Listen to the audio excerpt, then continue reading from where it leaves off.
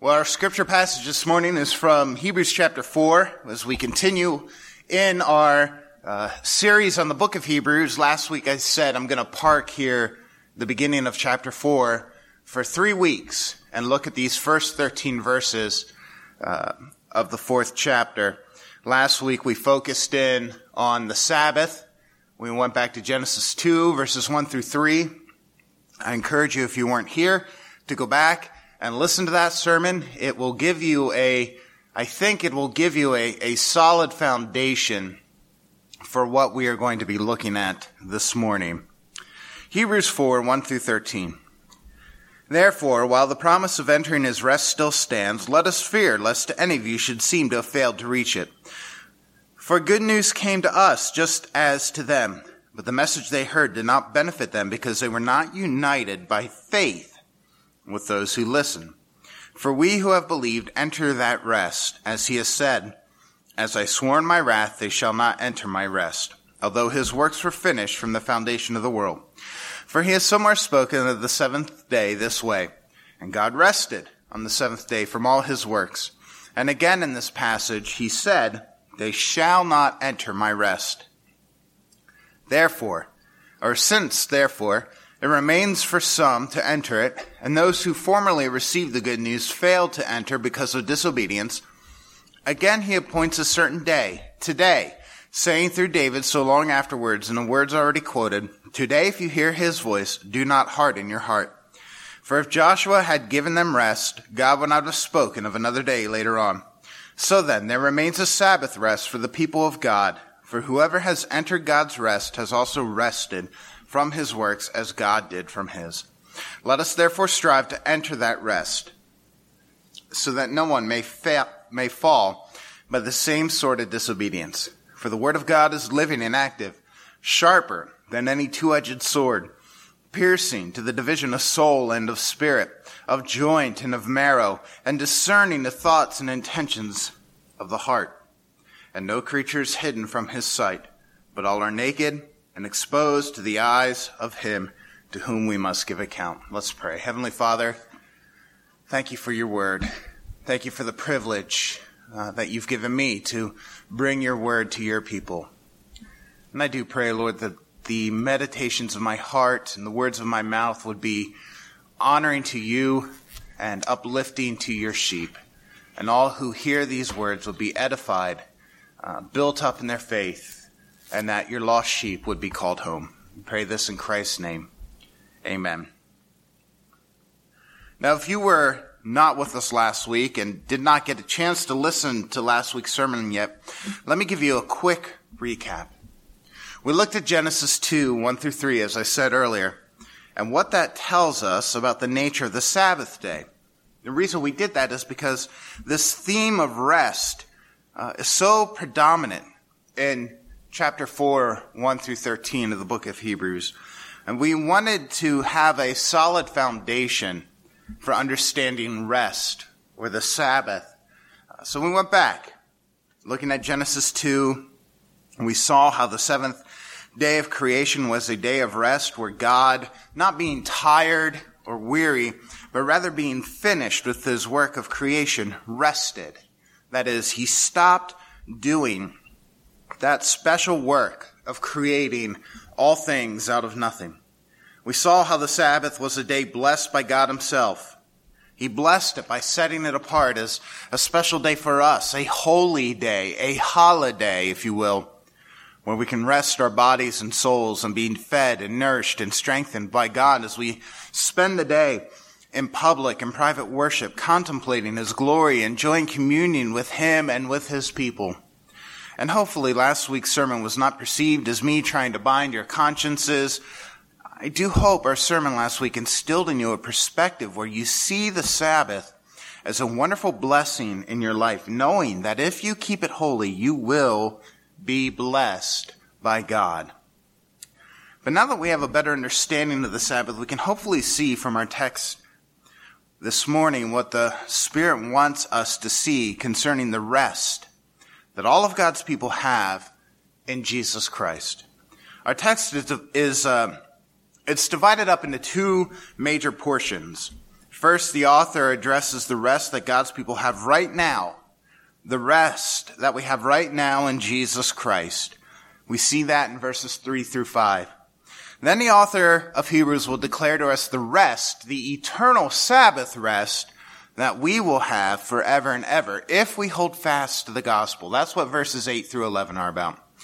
And you'll notice both of these sections are marked off with a plea to the original audience to cling to Jesus, to hold fast to the gospel. Look first with me at verses 1 and 2. Therefore, while the promise of entering his rest still stands, let us fear, lest any of you should seem to have failed to reach it. For good news came to us, just as to them, but the message they heard did not benefit them, because they were not united by faith with those who listen. Here the author is drawing off the theme he touched on in chapter 3. If you can recall, 2 or 3 weeks ago, we were speaking about the dangers of falling away from the gospel. And as an illustration of that danger, the author of Hebrews used a section of Psalm 95 to show us the peril we are in if we do not truly hear and believe and trust in the gospel of Jesus Christ. Psalm 95 spoke about the Israelites who the Lord delivered out of the land of Egypt. Those 2 million Israelites who saw the mighty works of God, experienced his deliverance, at least in a worldly sense, from a physical land of slavery in Egypt, and yet they rebelled against God and ultimately did not have faith. And God judged that entire generation. Out of those 2 million Israelites, only Caleb and Joshua entered into the promised land.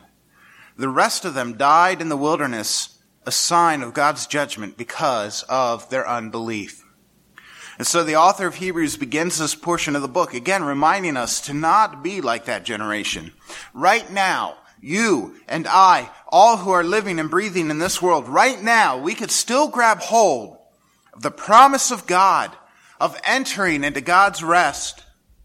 The promise still stands. If we draw breath in our lungs, we have the opportunity to confess with our mouths and believe in our hearts that Jesus Christ is Lord. And that's what these first 2 verses are calling us to do. That generation, verse 2 says, heard the good news of the gospel just as we hear it today. But that message did them no good because they did not have faith in it. They didn't trust the gospel for their salvation. And the call for our church is, do not be like them.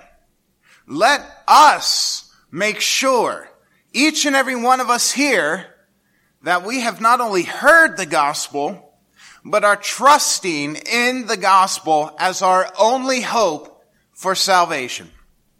That's the urgent plea in these first 2 verses. While the promise still stands, believe and trust in Jesus alone for your salvation. And that plea leads us into the first major portion of our text this morning. The rest that God's people have right now in Jesus Christ. For we who have believed enter that rest, verse 3 says. Notice, verse 3 does not say, for we who have believed will enter that rest. We enter that rest. It's a present tense verb. The author of Hebrews, I believe, wants to remind us of a great comfort that comes from trusting in Jesus.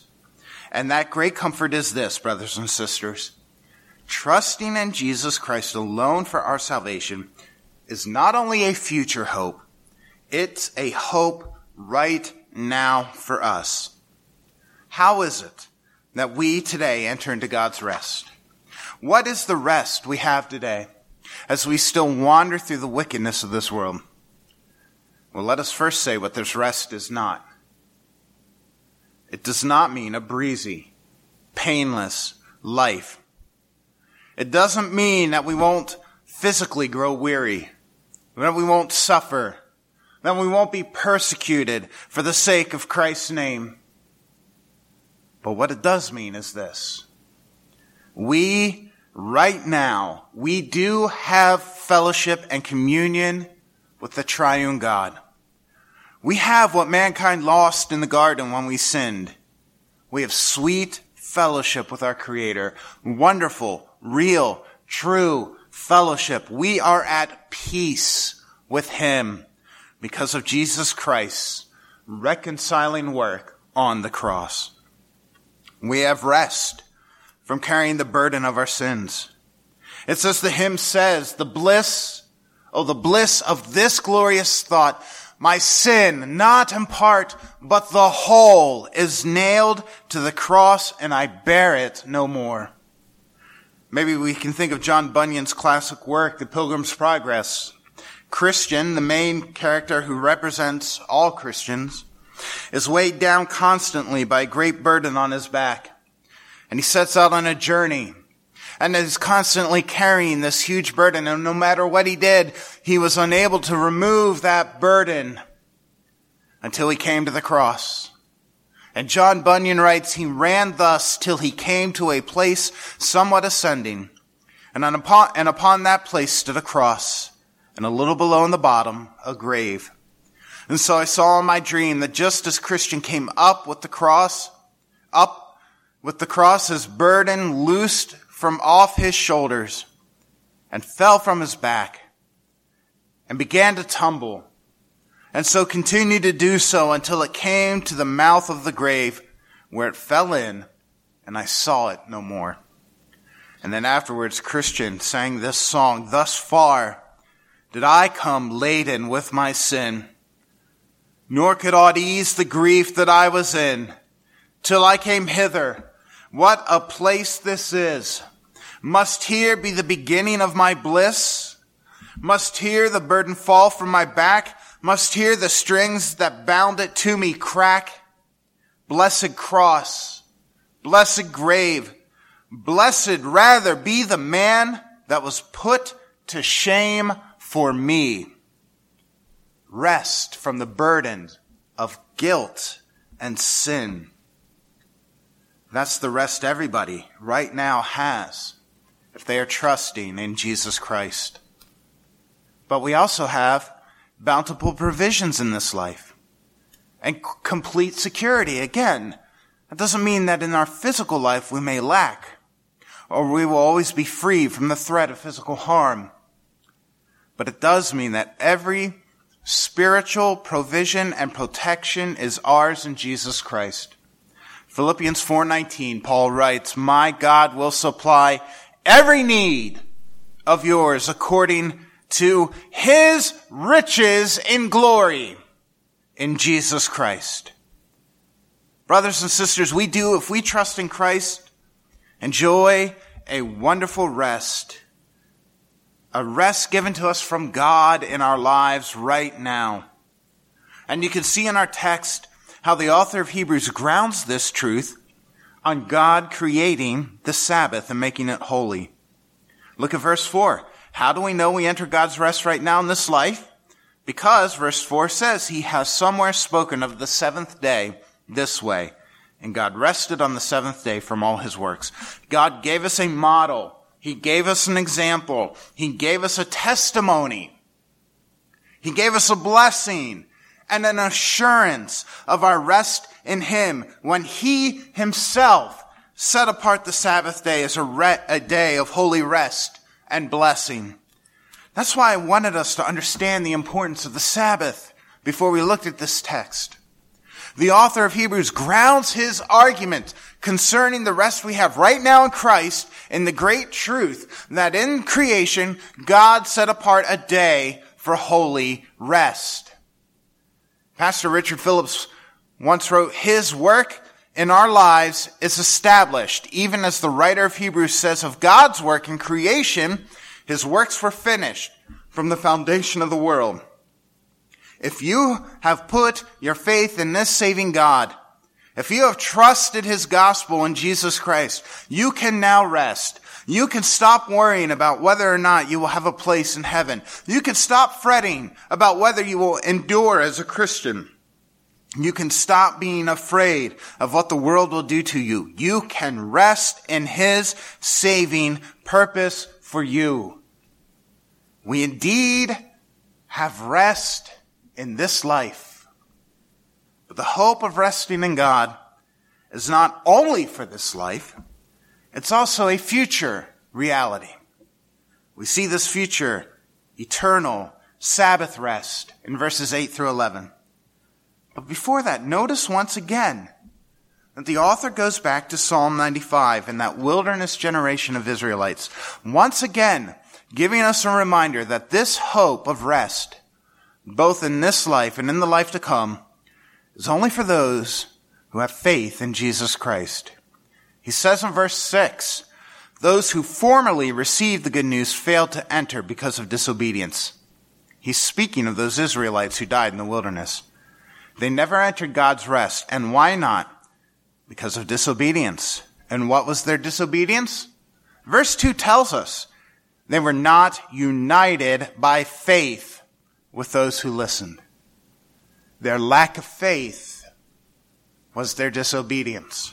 They heard but did not trust in the gospel.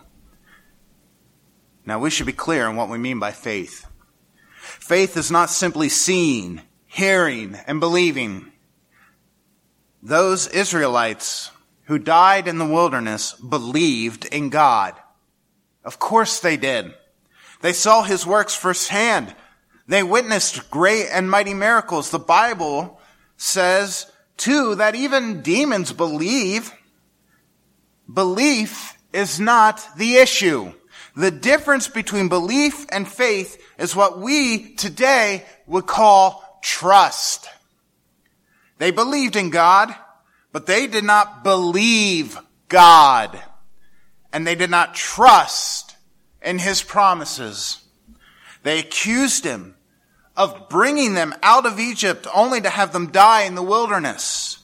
They accused God of wanting to starve them to death in the desert.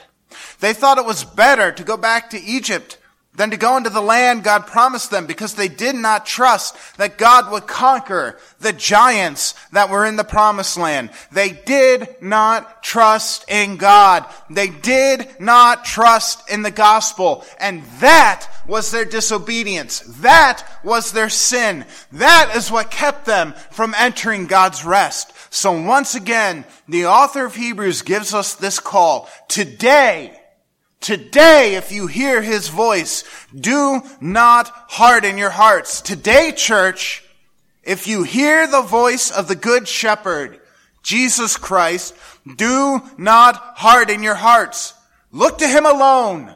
Trust in his work alone for your salvation. Say to him, nothing in my hand I bring. Simply to thy cross I cling. It is Jesus Christ alone and his work alone that can and will save you and bring you into the eternal Sabbath rest if you trust in him.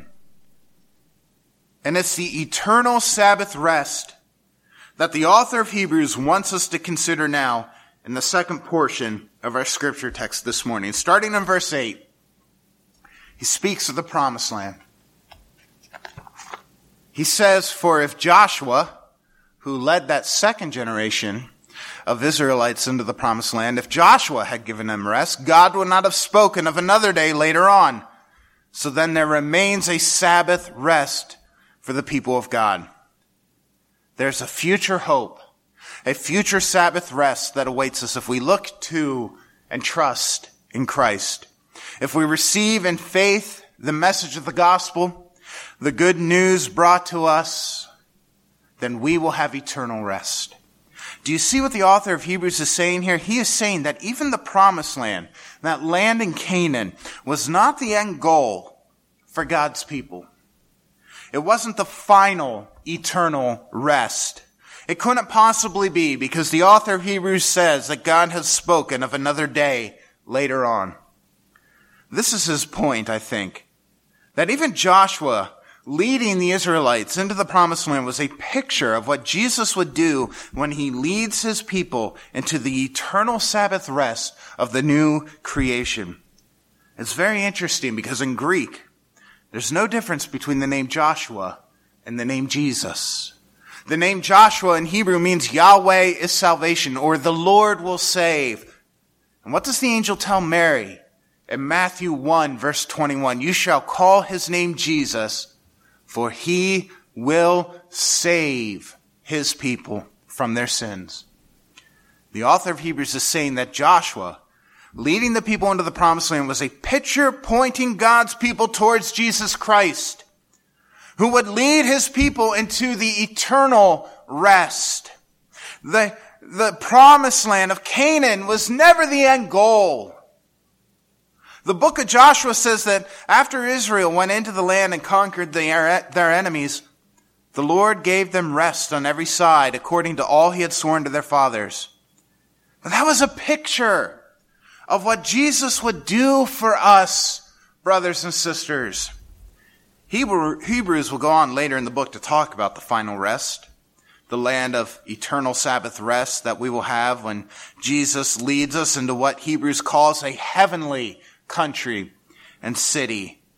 And the author of Hebrews will even say that Abraham knew that his true hope was not in an earthly city, but a city whose foundation was laid by God.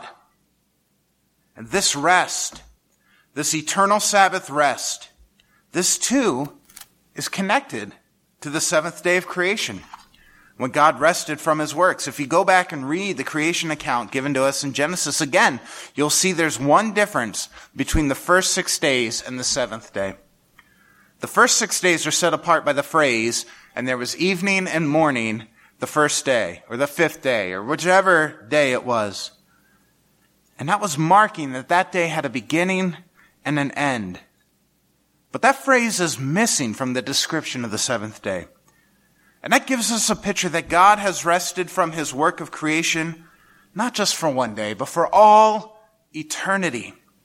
And this is what the author of Hebrews connects our future rest here when he writes, for whoever has entered God's rest has also rested from his works as God did from his. How did God rest from his work? For all eternity. If we cling to Christ, if we believe and trust in the gospel, there awaits for us an everlasting rest from our labors, just as God is resting for all eternity from his works of creation. And we enter this rest one of two ways. One of two ways. The first is through death. And this is why the book of Revelation says in chapter 14, verse 13, blessed are the dead who die in the Lord from now on. Blessed indeed, says the Spirit, that they may rest from their labors, for their deeds follow them. Death, that great enemy, is for us our entrance into the promised land. And our dear brothers and sisters who have died in the Lord, they're experiencing that rest right now. The second way one enters the eternal rest of God is through the second coming of Jesus Christ. Think about that. If we would have the privilege to be that generation who is alive when Christ comes again, that generation would enter into the eternal Sabbath rest without ever tasting death. Isn't that amazing? That's amazing to me. The point is, we have a wonderful rest coming.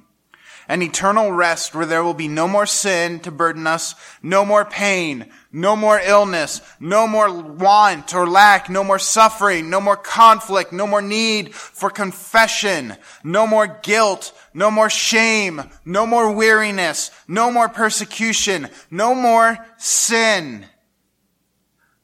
Nothing that burdens us in this life, nothing that even burdens us as believers, none of it will burden us in the age to come. We will have a true, eternal, peaceful, happy, joyful, blissful rest that we in this life cannot even imagine. If we hold fast to Christ, if we believe the good news of salvation by grace through faith in Christ alone. There's a great hope in this section of Hebrews, brothers and sisters and friends. There's also a great warning. The last two verses of our text this morning, as I said, I'm going to focus in on them next week. But within the context of our passage this morning, verses 12 and 13 are a warning to those who hear the gospel. They're a warning to those who hear the gospel and don't receive it. They're a warning as to why we should receive the gospel in faith.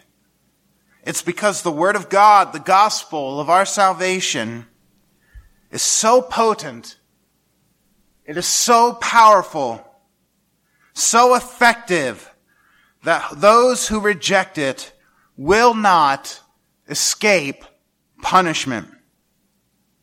One commentator writes, the word of God has an inherent power. God's word accomplishes what it intends. It accomplishes judgment for those who disobey. Therefore, no one should think he can disobey God and fall away and escape judgment. Reject this word. Reject this gospel, this good news of salvation in Jesus Christ alone. And what awaits you is not eternal rest, but the very antithesis of it, eternal torment. Hell, my friends, it's real. It's not some made-up scare tactic by fundamentalist Bible thumpers. Jesus Christ talked about it more than anyone else in the Bible. It's a reality. Eternal torment, eternal separation from the goodness, the blessing, the favor of God himself, eternal strife, eternal grief, eternal lamenting, eternal shame, eternal weariness. And so today, if you hear his voice, do not harden your hearts. Do not reject this call to repentance and faith. You can come to Christ right now. You can come to him right where you are. You don't need to come to the altar or raise your hand or say a special prefabricated prayer made up by men. Right where you are, if you hear his voice and are ready to not harden your hearts, you can look to Jesus right now and say, I am yours. Save me. You can confess to him right now your eternal guilt. Confess to him your sin, your rebellion. Say to him, Lord, I have sinned against you and I am infinitely guilty. I have heard your voice, and I will not harden my heart. I trust in Jesus Christ alone, in his life of perfect obedience, his death, his resurrection. I trust in who he is and what he has done for me. I trust in him alone for my salvation. And you can leave here today knowing that you are now a child of the everlasting God. Yes, the word of God, the gospel of salvation, it is powerful. It will accomplish what it sets out to do. It will accomplish judgment for those who reject it. But it will also accomplish salvation for those who hear it and embrace it in faith, embrace it in trust and reliance in the good news that it proclaims, that in Jesus Christ all our sins are nailed to the cross and we bear them no more. Believe and trust in Christ and enter into the rest that only he can give us, both now and forever.